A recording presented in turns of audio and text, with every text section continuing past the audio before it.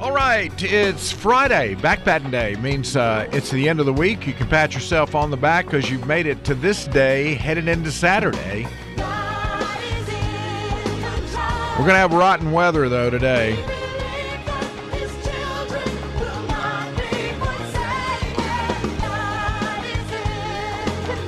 Don't look at me like that. We're going to have rotten weather today. Oh, okay, I got you. This is Tony Beam, Director of Church and Community Engagement for the Tim Brezier campus of North Greenville University, where Christ makes the difference and where we are equipping transformational leaders for the church and society. Also serve as Director of Public Policy for the South Carolina Baptist Convention, and I'm currently interim pastor at Five Forks Baptist Church in Simpsonville. Come see us. 10:30 in the morning, we have worship services, and we'd be glad for you to come on by. That is, if you don't have a church home. Don't leave your church if you're faithfully committed. They need you. Okay. Wow. 6-week trial, rather, for Alex Murdaugh. And 70 witnesses. Did I see that? Let me pull this story up so that I am better prepared to speak intelligently about things of which I know little. Because I just didn't follow the whole thing. I didn't. I know I don't know what some people are going to do today. I mean, he's going to be sentenced at 9:30. So after that, we're pretty much done. So what are all these people are going to have to go back to work? They're going to have to get a different job if they've been, their entire life's been consumed by this for a couple of years. No, I know people who were out in their yard doing yard work and had their earbuds in. I said, "What you listening to today?" The trial. The trial. It was what are you called talking about? The Trial. Yeah. The trial. Well, look, that's fine. It fascinates me because, I'd rather have my teeth pulled without Novocaine than to do that. But there are people who do that, and, it's important, and we should say, okay, no problem. But it fascinates me. But anyway, I mean, I just say, bless your heart. That's usually what I say. Well, bless your heart. I'm glad you're listening to that. Well, the fascinating thing is that apparently it was all the drama was for little value here. I mean, 6 weeks. Where's my witness? Yeah, 70 witnesses. I thought I had that right. Yeah. 70 witnesses testified, and Murdaugh has maintained his innocence, suggesting his son Paul was the main target for the murders due to his involvement in a 2019 boat crash that killed 19-year-old Mallory Beach. So, but it took less than 3 hours. The closing statement of the prosecution was 3 hours. And it took less than 3 hours for the jury to come back and say guilty on all counts. Is that right? Oh, absolutely. They basically ate a ham sandwich and came back and said, yep, he's getting. No, I'm kidding. They didn't do that. I probably shouldn't be flippant about something that's so serious because, he just got convicted of killing his wife and his son and using a deadly weapon in the course of committing a felony or committing Maybe they would have taken murder. longer to deliberate over it if he hadn't tried to fake his own death and tried to swindle a bunch of people out of a bunch of money. And what was the other big drama thing that and lied about where he was on and admitted that he lied. Yeah. I think all that probably, and the prosecutor absolutely made a meal out of that stuff. He did, and I'm not sure, but there are things that the defense, they highlighted, but I don't know if they communicated it well enough to interject reasonable doubt. Because Apparently not. Well, apparently not, yeah. That less than 3 hours, I wonder if they just went in, took a vote, and said, well, we need to at least wait about 3 hours because we don't, I think they didn't buy any of the defenses. They probably just communicated with eye signals. Everybody looked around, everybody just nodded and said, okay, call the judge. Pizza. Here are the things that, to me, create a problem. I think the Snapchat video that his son did of the dog, that you can hear Murdaugh's voice in the background, and it took them, Denise was telling me about this, it took the Secret Service to get that phone open because it's an iPhone. Mm-hmm. And, I'm glad I have an iPhone. If it takes, and it took months for them to get into the thing, Apple's come up with some pretty good security. But the Snapchat, I think it sunk him because he had said for years that he wasn't there, and then he had to admit that he lied because his voice is on the Snapchat chat minutes before they were, the son and the wife were killed. So, but here's the thing: Sled was accused of not preserving the crime scene. They didn't get fingerprints. They didn't get DNA samples. They took evidence from Murdaugh's clothes, and it's Murdoch. I think people were calling him Murdoch. I don't know which one's correct. It's spelled with a GH, which would make me think it was Murdaugh. And maybe that sounds like Murdoch. But anyway. GH can say F, like laugh, too. So maybe it's Murdoch. Yeah, could be. Yeah. Well, whatever it is, it's guilty. That's a pretty easy word to pronounce. But, let's look at it this way. There were two weapons involved. There was a shotgun and a rifle. And so the defense made a lot about that, that the fact that the two guns were used would suggest two assailants. But the prosecutor said, no, we found evidence from the shotgun of like bird shot and regular slugs, which they did. That's how they loaded their shotgun shells, because they went out to the shooting range where they would go practice, and they found casings at the scene that matched the weapon that apparently was one of Murdoch's favorites. And the shotgun was the son's favorite, I think, and the rifle was Murdoch's favorite. So why he had both out there? Now, I didn't see what kind of shotgun it was, because Denise was saying, why not just shoot everybody with the same gun? And so I need to look at a picture or see what kind of weapon. But if it was a double barrel shotgun, then he shot his son twice, or allegedly. Well, no, it's not allegedly now. He's being convicted. He shot his son twice with a shotgun, which suggests to me that it was a double barrel. And once you shoot somebody with a double barrel, if you shoot them twice, you have to reload. And so he had the other weapon. He just picked it up and started shooting his wife. And apparently they demonstrated, because he's 6'4". Another thing the defense did is they had an expert on there that testified that the person that shot his wife had to have been 5'4", something, a foot shorter than Murdaugh. But the prosecution convinced the jury that she was down on the ground, evidently, from the first shot, and then he was just walking around her, shooting her, shot her multiple times. I think 5 times total. This is just barbaric. I know it is. It is the whole thing, and I get why people, believe me, the interest is in just, this is a prominent family. This is a guy who's pretty much run Colleton County. He's been president of the trial lawyers. I mean, just a looming figure in South Carolina, and to have all this happen, I couldn't figure out what the motive might have been. But, his son was about to go to trial for being under the influence of alcohol while operating a boat, and he killed this young girl as a result of that. And the wife had decided she had had enough and was going to divorce him. And the combination of those two things meant that all of his financial records were about to be exposed, and he, everything that he had done was about to come out. All of his financial malfeasance, the fact that he had swindled about $8 million from clients and all this. And, that the idea of that led to him trying to stage his own murder so that his wife would get the insurance money, be able to pay off the debt and so forth.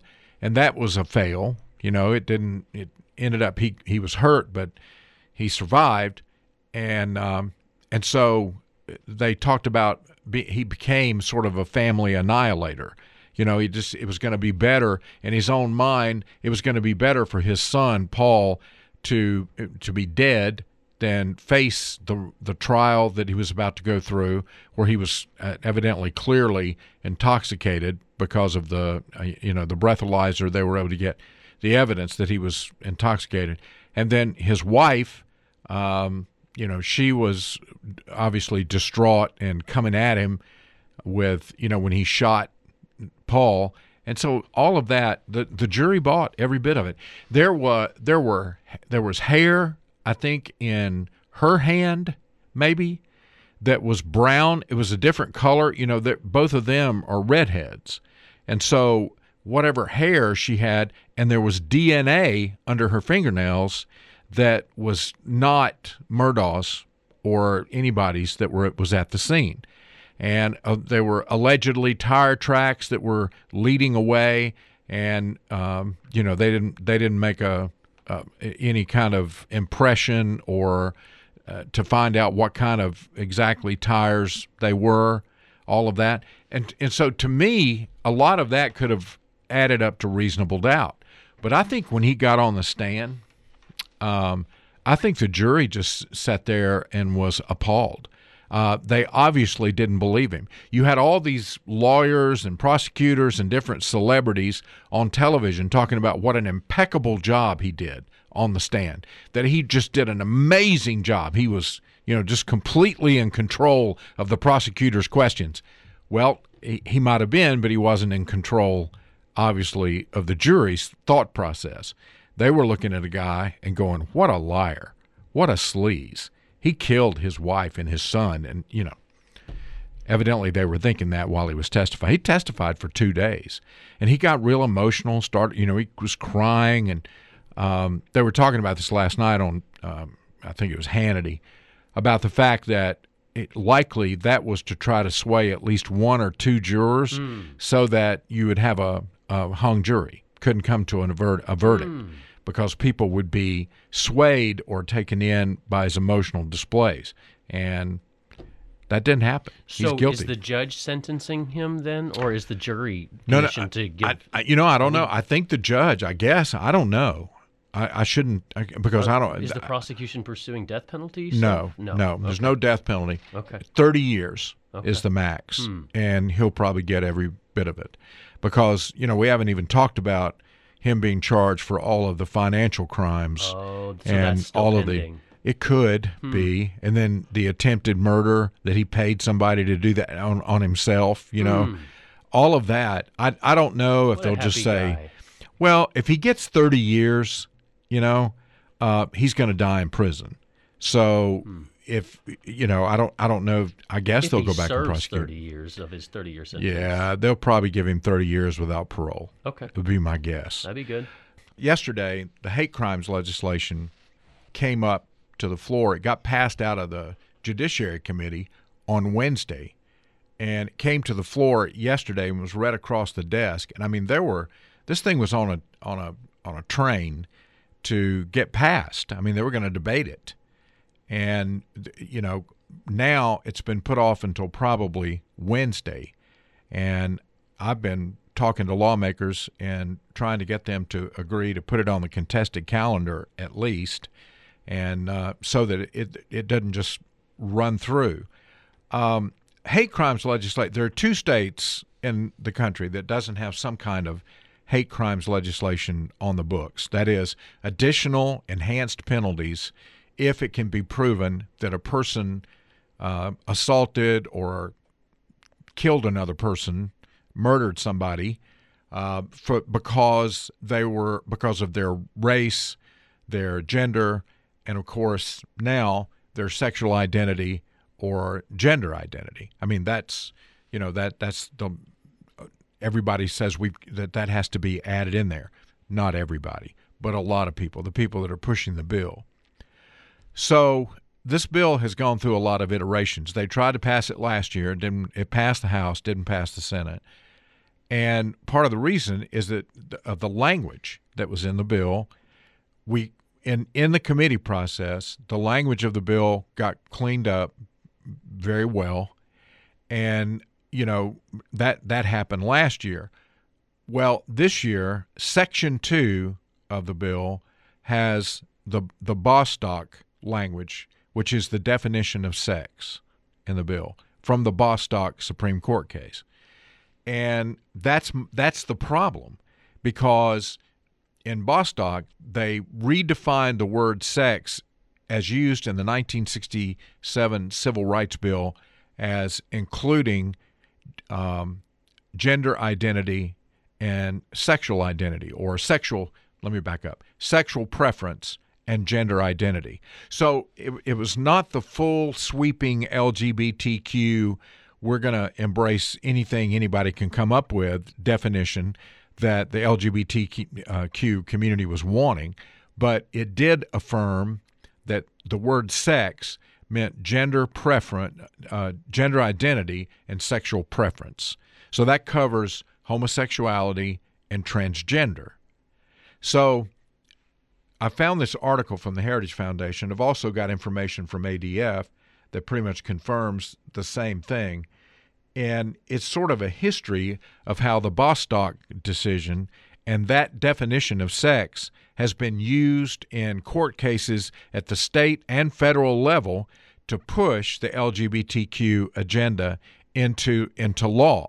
I mean, the courts are referring to it because it's a Supreme Court decision. And yeah, it's supposed to be within the context only of Title VII, which is employment. It has to do with, who can you discriminate against in employment? Well, we know you can't discriminate against the disabled. You can't discriminate against a person because of race or because of biological gender. But because Bostock was a case about a funeral, it was three cases that were kind of got put together. But one of the cases was a funeral home had hired someone that had worked there for a number of years, and then one day they showed up wearing a dress and declared that they were transgender. Well, you can imagine if you're in a community and you're taking care of people's needs at a very traumatic time in life, that you don't necessarily want to walk into a funeral home that you're trusting with, having this final funeral service for somebody that you love, and have some guy standing there in a dress. But so the funeral home wanted to fire him when he refused to go back to normal dress. And this thing went all the way to the Supreme Court. In Title VII, could this funeral home fire him? And the decision of the Supreme Court was no, because they said that was discrimination. Gorsuch went along with this. And the Bostock definition of sex got to, there's a big debate over what that word means. And it became to mean, in the Bostock decision, sexual preference and gender identity. So here's what Heritage Foundation has said about that. The Bostock decision immediately raised the question of whether on the basis of sex means sexual orientation and gender identity for all other laws that use that term, and there are several. For example, if Bostock applied to Title IX, which forbids discrimination in education, it would seem to also forbid single-sex sports teams and sex-specific bathrooms and locker rooms. To be sure, Gorsuch tried to cabin the court's decision to Title VII, saying we have not had the benefit of adversarial testing about the meaning of other statutes' terms, and we do not prejudge any such question today. The problem with that, however, is that it's not the way the lower courts work. And I think this is important for everybody to hear who thinks that it doesn't matter if the Bostock language is in this bill concerning hate crimes. What matters for them when they're deciding similar but not identical cases to ones decided by the Supreme Court is the reasoning, and that there were plenty of reasons to expect the lower courts would take Bostock and run with it. Now that some time has passed, we've been able to look at what the lower courts have done with Bostock, at least so far, and sure enough, they've applied it to other statutes. In at least a dozen cases, the courts have unsurprisingly extended Bostock's definition of sex in Title VII to other statutes. In Grimm versus Gloucester County Board and Adams versus School Board, of St. Johns County, for example, the 4th and 11th Circuit Courts of Appeal, respectively, applied Bostock's definition to Title IX and struck down sex-specific bathroom policies in public schools. So these are state laws that got elevated, made it all the way to the circuit court, and the circuit court struck down bathroom laws that would have allowed segregated bathrooms by biological sex by using the Bostock language. That's what they cited. And then it goes on, in Hecox versus Little, a district court in Idaho applied it to Title IX and women's sports and struck down a state law that preserved women's sports for biological females. That case is now on appeal. So Gorsuch's attempt to limit Bostock to Title VII was ignored by those courts. One of the courts extending Bostock to Title IX said there's no apparent reason why the court's conclusion would remain cabined to Title VII and not extend to other statutes prohibiting sex discrimination. Some cases have gone even further. In Clark County School District versus Bryan, the Supreme Court of Nevada not only applied Bostock to Title IX, it expanded on the basis of sex to include perceived sexual orientation. A federal district court in Pennsylvania, meanwhile, extended the definition of sex to include gender stereotyping, and they all referred back to Bostock. So this has been my concern from the beginning. When, you hear lawmakers, and I think they mean well. I don't mean to suggest that anybody's trying to pull a fast one, because I don't think that's what's happening here.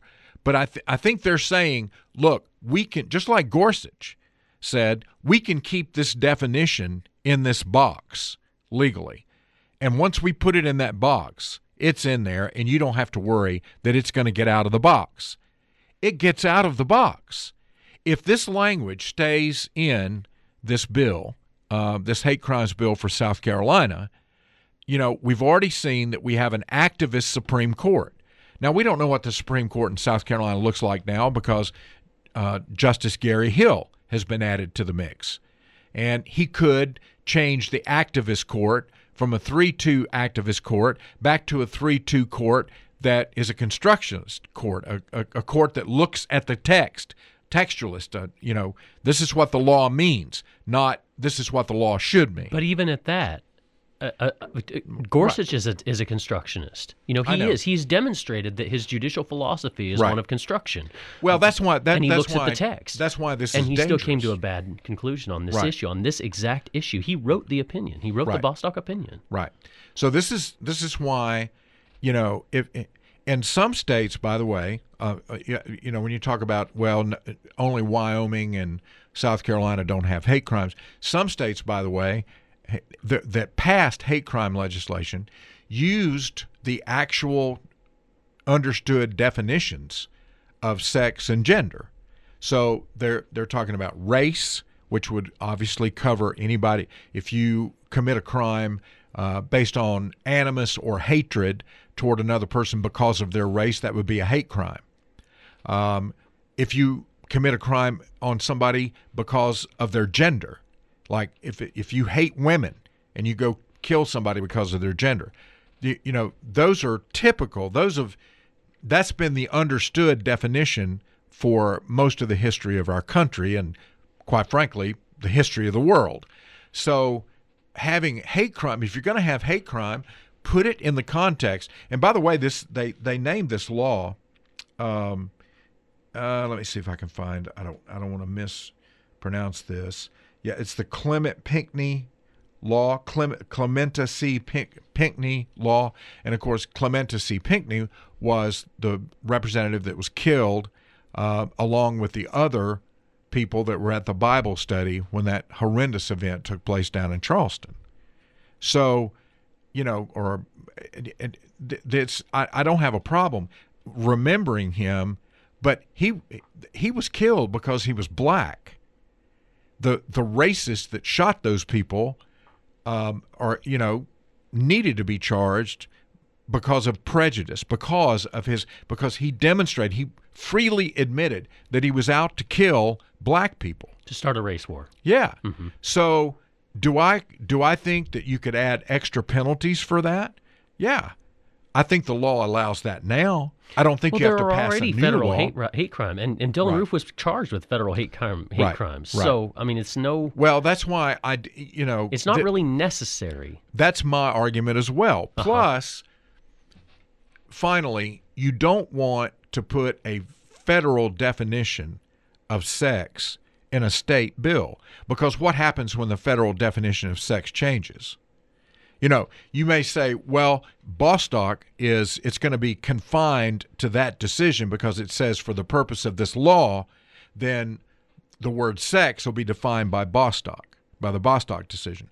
But that's a federal Supreme Court ruling. You could argue if another court comes along and further expands the definition of sex, that you could come back and say, yes, South Carolina law says that it has to be adhere to the Bostock decision, but that implies that the meaning of the intent of the legislators was to follow federal statute when it comes to that. Federal statute has now changed, and federal statute includes not only transgender or gender identity and sexual preference, but it includes whatever else is on its way. Non-binary, which we already have. I mean, there's like 56 different definitions of sexuality. You could put every single one of them in there if the federal government agrees to, in some future Supreme Court case, agrees to add those. So I just think we don't need that. If we're gonna have a hate crimes bill, let's add penalties based on race, gender, age. I mean, there's possibility of people being killed because of their age. And I said disability. There was one other that I'd thought about that religion. Yeah, religion. If there's religious animus, but let's take immutable characteristics. Things. If you're gonna talk about the physical appearance, let's make it immutable characteristics. Biological, sex, and gender, those things. Race, those are immutable characteristics. And then you put in religion, age discrimination, and so forth. I probably, before I weigh in on this story completely, I probably should go to Greenville County, to the library, and take a look at these books that everybody's talking about. Now, I've seen some of them because Senator Josh Kimbrell had, a press conference in front of the Spartanburg Library, and he actually brought out books with pictures that had pornographic images in them. And when he held up the books to demonstrate what was actually going on, then they had to blur out the images for television. But these are things that are available in the public library, which makes no sense to me. So the controversy over in Greenville is still going on. And there's a story today by Tim Carlin in the Greenville News about it. Here are the key points, and then we can kind of talk about them a little bit here. The Greenville County Library System is considering the permanent removal of 24 books, many of which are children's picture books with LGBTQ plus themes. Now, right there, children's picture books. But before we sanitize the alphabet and don't fully understand, in case there are those who don't fully understand what we're talking about LGBTQ+, we're talking about lesbian, gay, bisexual, transgender, queer, and the plus sign is to include anything up to and beyond anybody's definition of what it means to be sexual. I mean, self-identification that has gotten completely out of control. And it leads to, illustrations in some of these books that I couldn't even talk about to you on the radio. I mean, we'd have to step outside because I'm not going to say some of the things. Yeah, let me build up that I forgot to put the to put the dump button on. I mean, I'm not even going to say some of the things that are depicted in these books.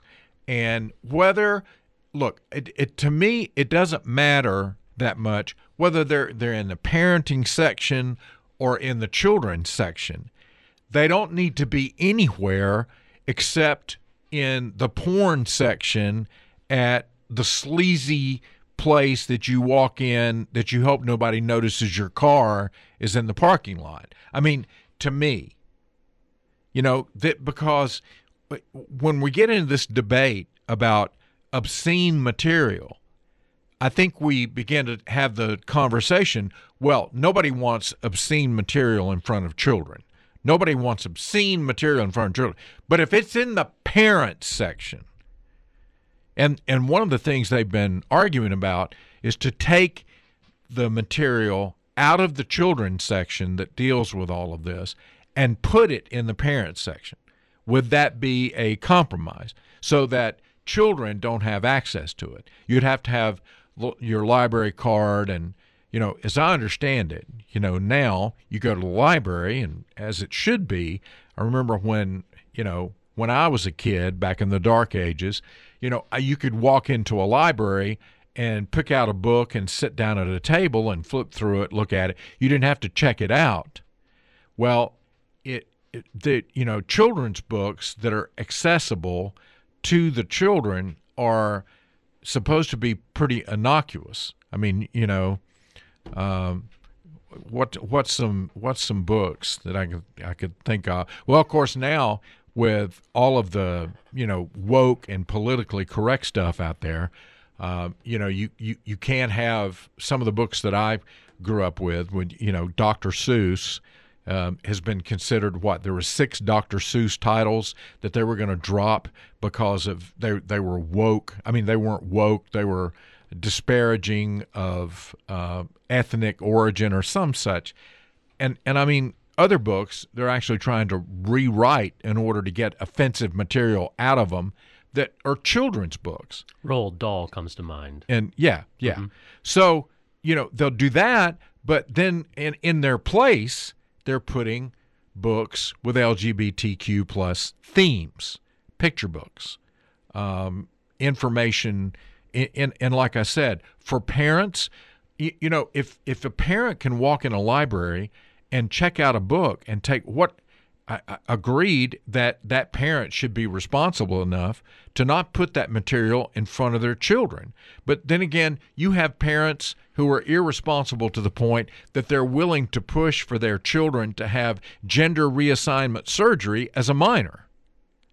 So how do you protect the children? He's been talking a lot about this issue, about what to do, because as conservatives, we have an ironclad commitment to people making their own decisions. Yes. That's personal responsibility. And that stream flows 2 directions. Not only does it mean we want you to take responsibility for your actions, so come on, it also means we give you the right to make your own decisions. Yeah, but what's the barrier? We want that. Yeah, and so what's the limiting principle is what he's been asking, because, like, for instance, we're banning TikTok off of phones. We're telling people you're doing things that are no longer good for society. Like, there's a public interest involved here that gives us as a government, as a people, the right to say you can no longer engage in that behavior. Same type of thing. We want parents to make the best decisions for their kids, but whenever they stop doing that, and we know that social media, we know that, the science is unequivocal that social media use at the levels that it currently is, or maybe at any level, is bad for teenage girls. Okay? So do we forbid the access by teenage girls to social media, to TikTok, to Snapchat? Do we block that? And do we require Snapchat to have an age filter, an age verification process on their app for download? We want to say you can do whatever you want because that's who we are as conservatives. But whenever you start hurting people and it's the conscience of the constable. Well, you're going to be governed one way or the other. And either if you can't do it for yourself in a wise and responsible way, we'll do it for you. Well, okay, but here's the cultural aspect of that. Okay. Truth and politics and culture. Here we go. The cultural aspect is yes, we want people to take responsible behavior so that we can culture can hold itself together. But if people en masse begin to make irresponsible decisions, parents start giving their kids puberty taking blockers, kids to drag queen shows where they're being exposed to hypersexualized, very disturbed men who dress up like women and go do these things in front of them, some of it lewd behavior. What effect does that have on all of us? That doesn't just affect that child or that family. Eventually, that's going to spread to an attitude in the culture that is very destructive for our children, and eventually for ourselves. So, I the things that and TikTok, by the way, is a different conversation. The problem with TikTok is not that it's a social media device that people are getting addicted to. I mean, we can have that discussion about Facebook and Instagram and all the other. TikTok is being used by a foreign government to mine information about Americans to do harm to the country. Yeah, frankly, that's a little different. This is just me, okay? And I realize there's going to be a range of opinions on this. I appreciate the fact that they're using national security as a grounding for banning TikTok off of government phones or devices. That's fine. I'm not as concerned about the national security implications of TikTok and the data mining and all that kind of stuff, although that exists. I know it does, and I'm glad they're banning it. So, but my concern with TikTok as a social phenomenon is the damage that it's doing to teenagers, the mind-rotting, soul-corrupting influence of TikTok. Like that's what I care, because I care more about people than I do about national security even. And that statement harmful. Makes no sense. Is that right? Yes, because how can you care more about people than you do national security when if we lose our national security, we don't have any people? Yeah, I just don't. I guess I view one of those threats as being much, much greater than the other. Oh, my. Well, that's interesting, because I can't think of anything much more threatening than the complete overthrow of the United States and undermining. Through TikTok. What? I mean, I don't buy that math. No. I'm not just saying just through TikTok, but it's one of the tools that are being used for that end. And so, I don't want to see individual young people's minds destroyed by this garbage. But I also don't want to see young people, individuals, destroyed by communist and takeover. But how can they do that through TikTok? Well, I just said. Milo, thanks for calling. Hey, good morning. Let's see. I was just calling about the question about the pronunciation of Murdoch. Richard Alexander Murdaugh's name. A family reserves the right to pronounce it how they want to, regardless of how anybody else does. And I don't think anybody would dispute that.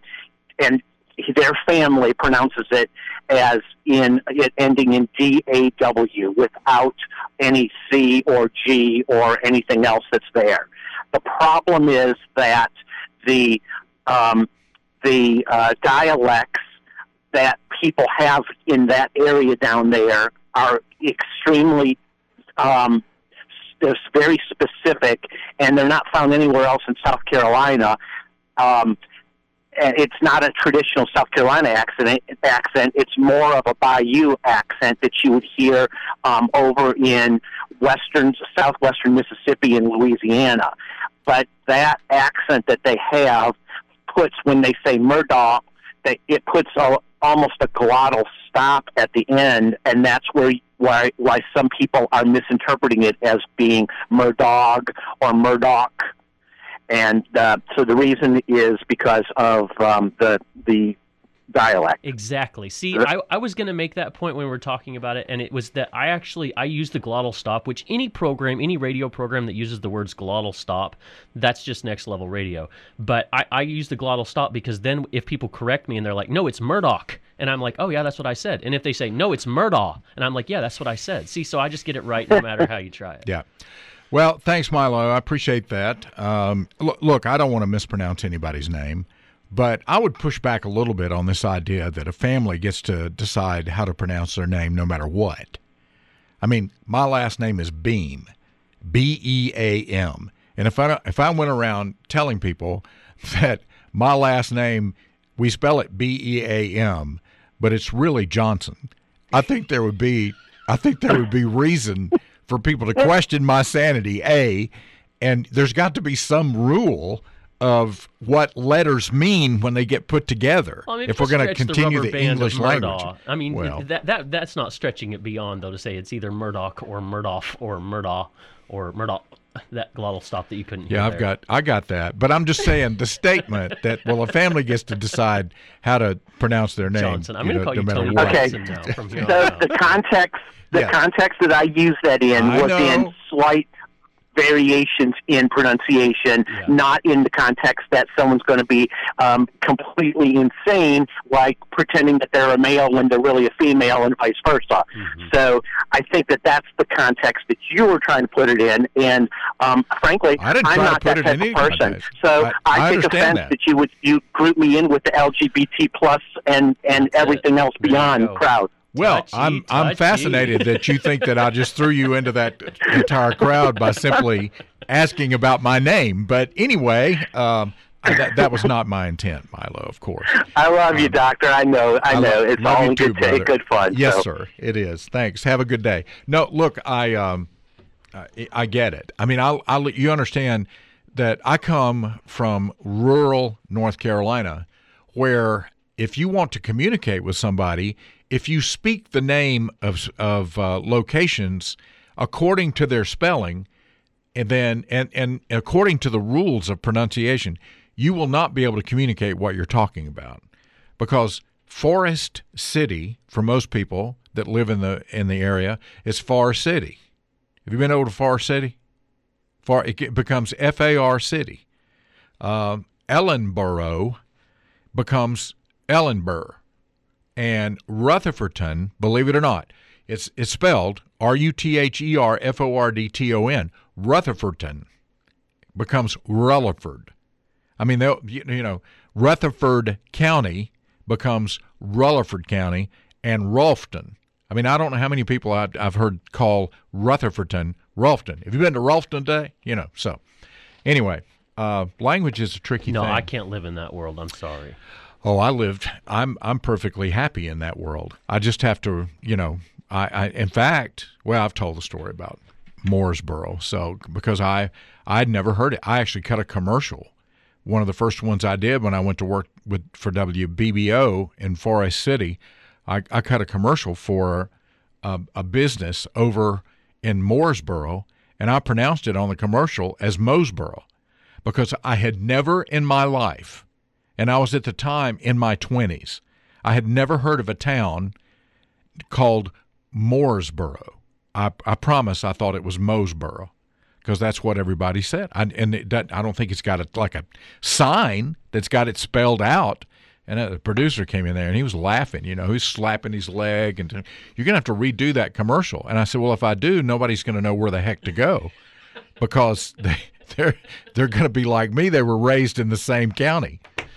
All right, we're running out of time here. We'll come back and talk about the library some more, and about TikTok, and about, I don't know how we got so far afield. I was trying to talk about books and banning books, and we ended up talking about social media and TikTok. You're right, though. It's just because conservatives don't like banning stuff. That's not our instinct, is to ban stuff. But I have no problem banning stuff that is horrible, that has really bad, disturbing influences on our culture. And I think depicting homosexual acts between children and I don't is and of course I don't disagree with that at all. Of course, it's just I wish that people would do it for themselves. That's my conservative instinct. Is I would like that. Have you no decency, sir? That's kind of my impulse. And the answer to that question would be no. Unfortunately, not. You have no decency. Right. Yeah. Believe me, I see people all the time that come to protest this kind of stuff, and they have zero decency about what they would do or say or portray, or it's unbelievable.